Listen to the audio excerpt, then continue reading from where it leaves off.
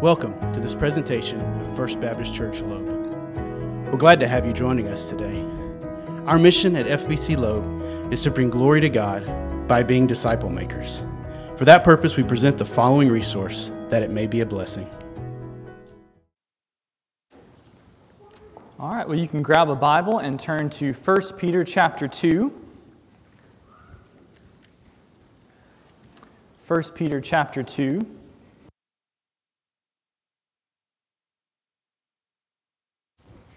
In case you use one of our pew Bibles, you'll find that on page 1015.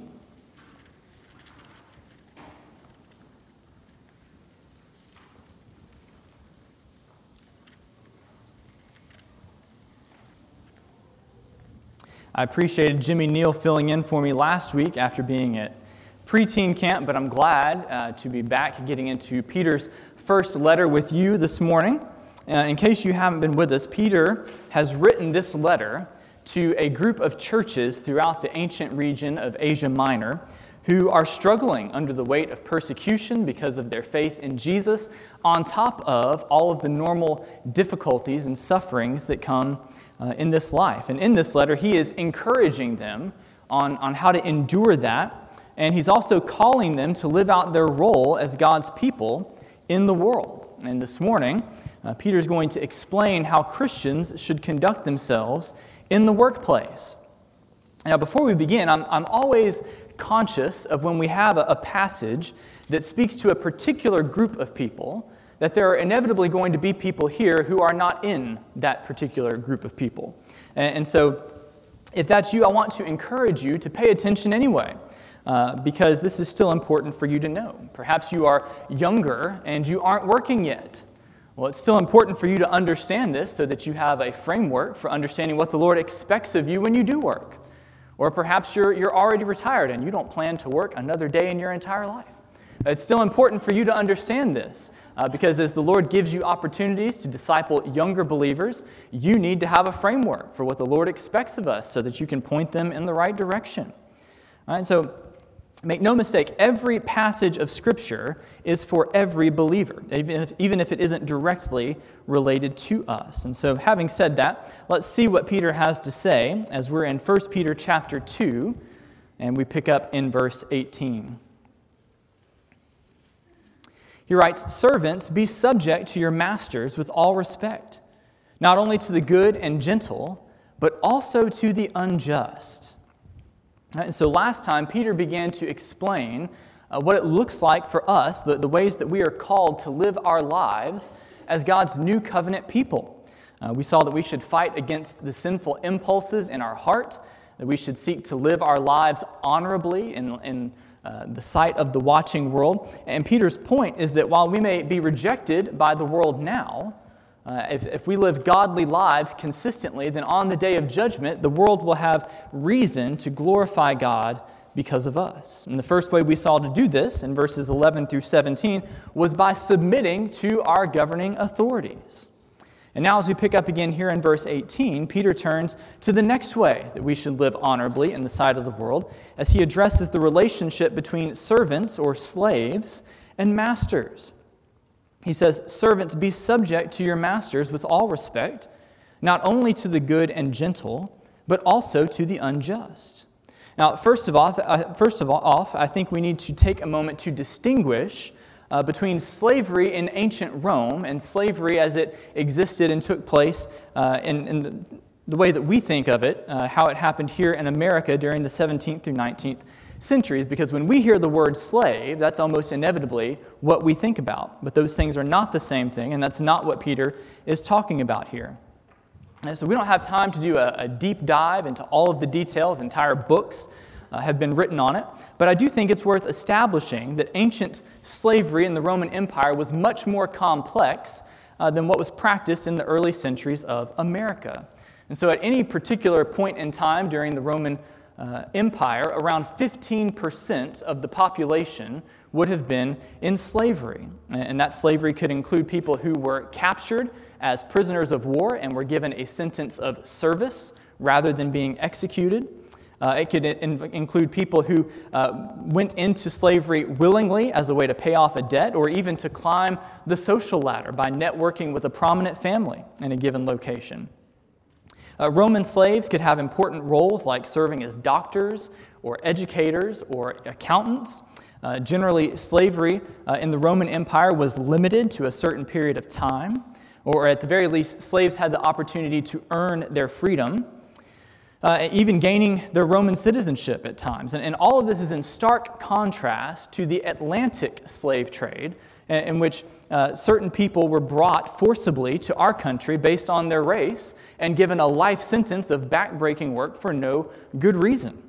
In fact, the actions of the Atlantic slave trade are clearly condemned by the Bible as sin in passages like Exodus 21:16 and 1 Timothy 1:10. And so we need to make sure that we distinguish what Peter is talking about and what Peter is not talking about. Having said all that, we shouldn't think that Roman slavery was necessarily a cakewalk or that it was fun. It most certainly was not.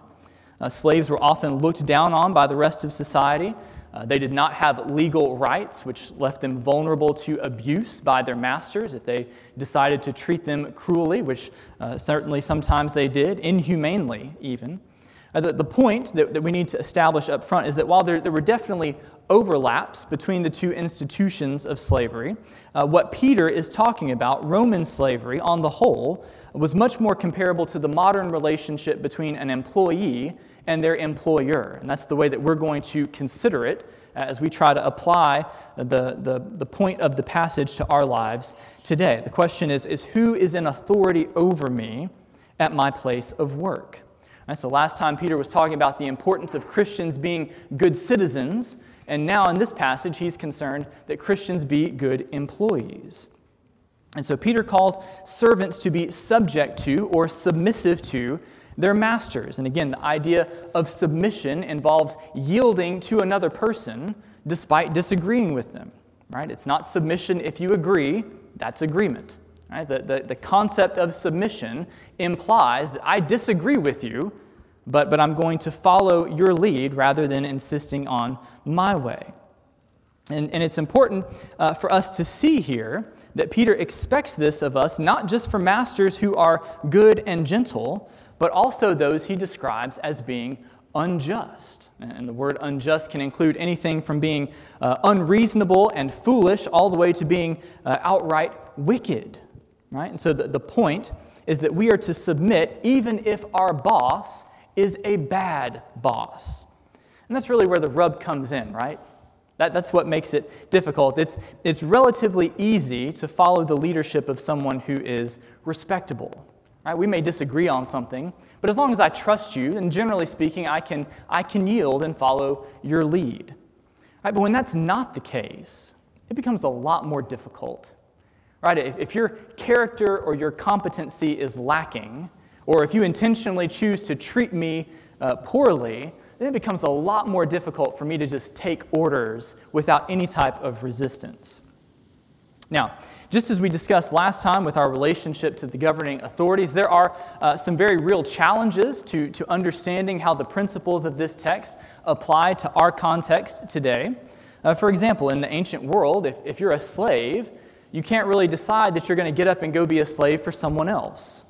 Right? By definition, you're pretty much stuck where you are. But in the modern world, generally speaking, if we're truly unhappy with a particular work environment, we have the opportunity to change jobs and go somewhere else. A slave in the ancient world could be beaten or perhaps even killed for disobedience. But today we have laws against abusive behavior in the workplace. And so just as we saw a couple of weeks ago, we have it much better than most of our brothers and sisters across the span of human history have had it. And yet, I think we still struggle with this concept just as much, if not more, than they did. Right? Our rights and our freedoms as Americans are a blessing, to be sure. But the flip side of them is that sometimes they can create temptations for us to feel justified in responding to people or situations in ways that might be okay legally, but not necessarily okay spiritually. Right? As Americans, we are born and bred self-determiners. And so the idea of submitting to someone who is telling us to do something we don't want to do, especially if it's someone who's a bad boss, that just eats us up. Right? This is not something that comes naturally to us. And so fortunately, Peter is going to give us a couple of reasons to do this, which we'll see as we pick up again beginning in verse 19. He says, "For this is a gracious thing. When mindful of God, one endures sorrows while suffering unjustly. For what credit is it if when you sin and are beaten for it, you endure? But if when you do good and suffer for it, you endure, this is a gracious thing in the sight of God." And so as we pick up again here in verse 19, Peter gives us the first reason that we should submit ourselves even to bad bosses. When he says, "For this is a gracious thing, when mindful of God, one endures sorrows while suffering unjustly." All right, and so this verse pictures us working hard, doing our best, being respectful, and yet experiencing hardship anyway because of the injustice or the incompetence of our supervisor. All right, and the first thing that we need to see here is the key to persevering in submission in the face of suffering, and that's that we must be mindful of God. Right? Peter refers to us being mindful of God. What does that mean? Well, in one sense, I think that it means that we do this simply because God tells us to. Right? But on a deeper level, you may remember if you were here during our series through Colossians, Paul's words in chapter 3 of his letter to them, where he says, "Bondservants, obey in everything those who are your earthly masters, not by way of eye service as people pleasers, but with sincerity of heart, fearing the Lord. Whatever you do, work heartily as for the Lord and not for men, knowing that from the Lord you will receive the inheritance as your reward. You are serving the Lord Christ." All right, so Paul echoes Peter's instructions here, but he actually takes it a step further when he reveals that in our jobs, our work is an act of worship to the Lord. Right, in the same way that we said a couple of weeks ago that to submit to governing authorities is ultimately to submit to God because God has placed them there. In the same way, to work hard for our employers is to work hard for the Lord. And I think that this is super helpful in times where we are tempted or we find it difficult to do our jobs respectfully. Right? We remember that at the end of the day, we're not actually doing this for our bad boss. We're doing it for the Lord. And if it's something that the Lord wants me to do, that makes it a much easier task. All right, I'm doing this because Jesus wants me to. And so your supervisor may be a bum, right? But Jesus is a perfect master. And if he calls us to do this, then I can work hard for my earthly master out of love for Jesus because he wants me to. Even when I have no motivation to work hard for my earthly boss, I have great motivation to work hard for Jesus. And then the second thing for us to see is the fact that Peter twice says that our submission in the face of mistreatment is a gracious thing in God's sight. All right, and that phrase means that in doing this, we find favor with God. This is something that God sees as commendable and something that he will reward us for. And Peter makes it clear in verse 20 that not all difficulty is created equal, right? He says that if things are hard at work because we aren't taking care of our business, then that's something else entirely. That's not what he's talking about. Right? If you're constantly late or you're lazy or you do poor quality work, then you should expect to be treated poorly at work. You don't get any points for that. But assuming that we're doing our jobs well, then if we have management that consistently rewards other people instead of us, or that for whatever reason intentionally make things difficult for us, or just treats us rudely, then as we continue to respectfully work hard, the Lord sees that. He sees that, and he will reward us in his time. Now, this is also a good time to remember what we said a couple of weeks ago, that submission to any human authority is never absolute, and our highest allegiance is always to the Lord. And so if an employer expects us to do something or not to do something that would require us to disobey a clear commandment of God, then we are right to refuse, right? We always have to obey God rather than men. And in fact, this is another way that we might experience difficulty at work despite doing what's right. Right, anytime I think about this, one of the first examples that I think of is Rebecca's dad, Joe. Joe, when Rebecca was in high school, he was working as an occupational therapist at a clinic in Arlington, and he discovered at one point that they were double billing and intentionally taking advantage of some of their elderly patients because they could get away with it. And so Joe brought that to his supervisor and was basically told that he needed to mind his own business, that this did not concern him. And so obviously that wasn't an option. These people are stealing. This is objectively wrong. And Joe knew that he couldn't participate in that. So he filed a formal complaint against his company, and he was promptly fired. Right? And so Rebecca is about to graduate high school and go to college. Patricia had recently been diagnosed with cancer. This was not the time to not have a job. And yet, Joe rightly chose to obey God rather than men, do the right thing, even though it meant that he suffered for it. Of course, the Lord provided for them during that season, and I expect that there will be additional rewards for his faithfulness on the last day. And so as we keep in mind that our work is an act of worship to the Lord, then as we are respectful and work hard despite facing hardship on the job, it is a gracious thing in God's sight. Right? If we suffer because we're bad employees, that's one thing. Right? But if we're treated poorly despite doing what we're supposed to do, or even because we're doing what we're supposed to do, then church, God sees that, and he will reward our faithfulness. Now, Peter's going to move on to give us the second reason to persevere as we pick up again in verse 21. He says, "For to this you have been called, because Christ also suffered for you, leaving you an example so that you might follow in his steps. He committed no sin, neither was deceit found in his mouth. When he was reviled, he did not revile in return. When he suffered, he did not threaten, but continued entrusting himself to him who judges justly.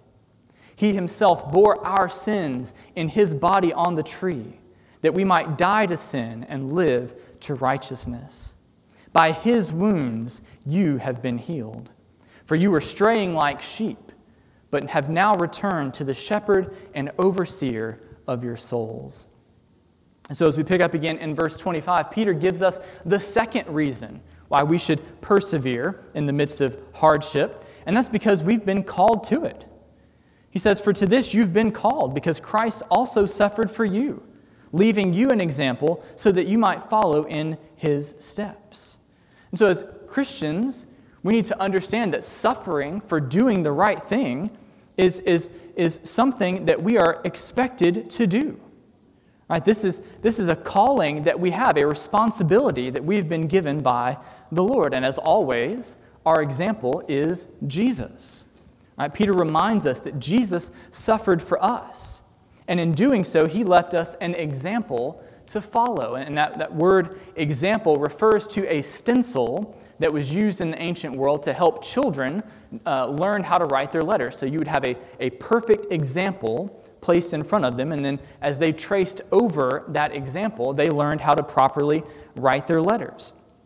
And in a similar way, the life and ministry of Jesus is our example of how to live. As we read about him, we find a model for our own lives.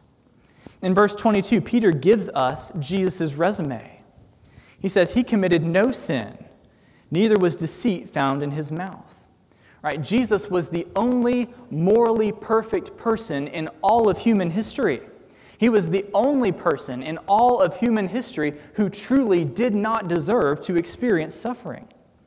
And yet he did. Of course, as we went through the story of Luke, we saw that. But in verse 23, Peter reminds us that when people spoke hurtfully against him, he didn't return fire.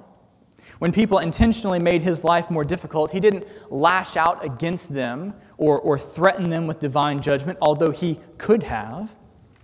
And you might ask, how was Jesus able to do that?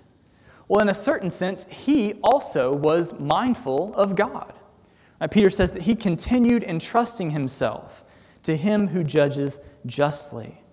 All right, Jesus trusted the Father, and he lived with the confidence that God would take care of him and that in the end, God would make all things right.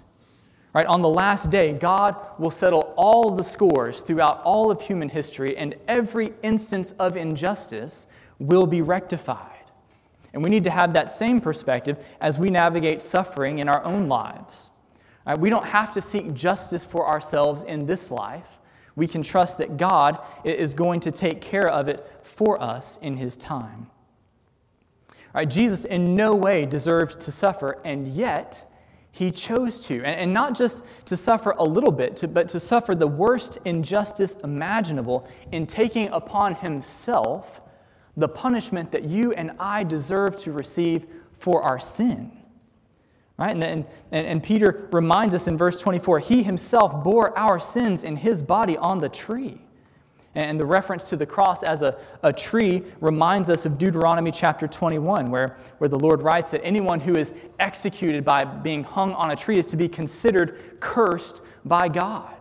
And Jesus experienced the curse of God so that we did not have to, so that we can be forgiven of our sin by turning from it and by trusting in what Jesus has done to save us. And then in the second half of verses 24 through 25, Peter alludes to the great messianic prophecy of Isaiah 53. He writes, "By His wounds you have been healed, for you were straying like sheep, but have now returned to the shepherd and overseer of your souls." For centuries, God's people who constantly roamed and strayed from Him like sheep had been waiting for the suffering servant who would come and sacrifice himself for the sins of the people to restore their relationship to God and then lead them forward as a shepherd does. And He finally came in the person of Jesus. As He was tortured and put to death on the cross, Jesus suffered in our place. And church, the bottom line is that if Jesus was willing to do that for us, then we really have no excuse. Right, there is no instance of injustice that we will ever face that is greater than what Jesus willingly endured for our benefit. And if we want to follow Him, then we have to be prepared to follow Him. And so in our passage this morning, Peter explains that believers should exercise proper submission to their employers. In the same way that God has given human governments authority over us, He expects us to recognize and acknowledge the rightful authority of those we work for. Right, we are to respectfully submit to our employers even when we are mistreated, despite our best efforts, and even when we are mistreated for doing the right thing out of devotion to the Lord. And the good news is that we can do this because we know that the Lord sees and will reward us for our faithfulness, and because we are ultimately following the example of what Jesus has already done for us. And so maybe your boss is consistently rude to you, or perhaps they have unrealistic expectations and they never express appreciation for everything that you do. Or maybe they're completely incompetent and you know good and well you could do their job better than they do. All right, for any number of reasons, perhaps working with your supervisor feels like torture. Well, there's no doubt that can be incredibly frustrating, and there can be a temptation to become bitter or to check out mentally or to do the minimum amount of work possible or even to actively work against them. But Peter says that we are to submit to them. In other words, Christians should be the very best employees. And of course, this is all going somewhere. We're not there yet, but Peter expects Christians to stand out in the midst of the rest of society in such a way that they are noticed and that they draw attention to the gospel, which is what makes them who they are. Now, just quickly, while other parts of the New Testament address masters as well, we notice that Peter does not here. And I think it's totally possible in light of what we've already established about his first readers, that there probably weren't any of these people who were in positions of authority. But for our purposes, again, just quickly, we can take a moment just to say that if you are in a supervisory position at your place of work with people under your authority, be a good leader. Right? Be someone who treats your employees fairly. Try to make coming to work the best experience that it possibly can be for your team. But to summarize, when it comes to our work should be an expression of worship to the Lord. When it comes to our bosses, we don't necessarily have to like them.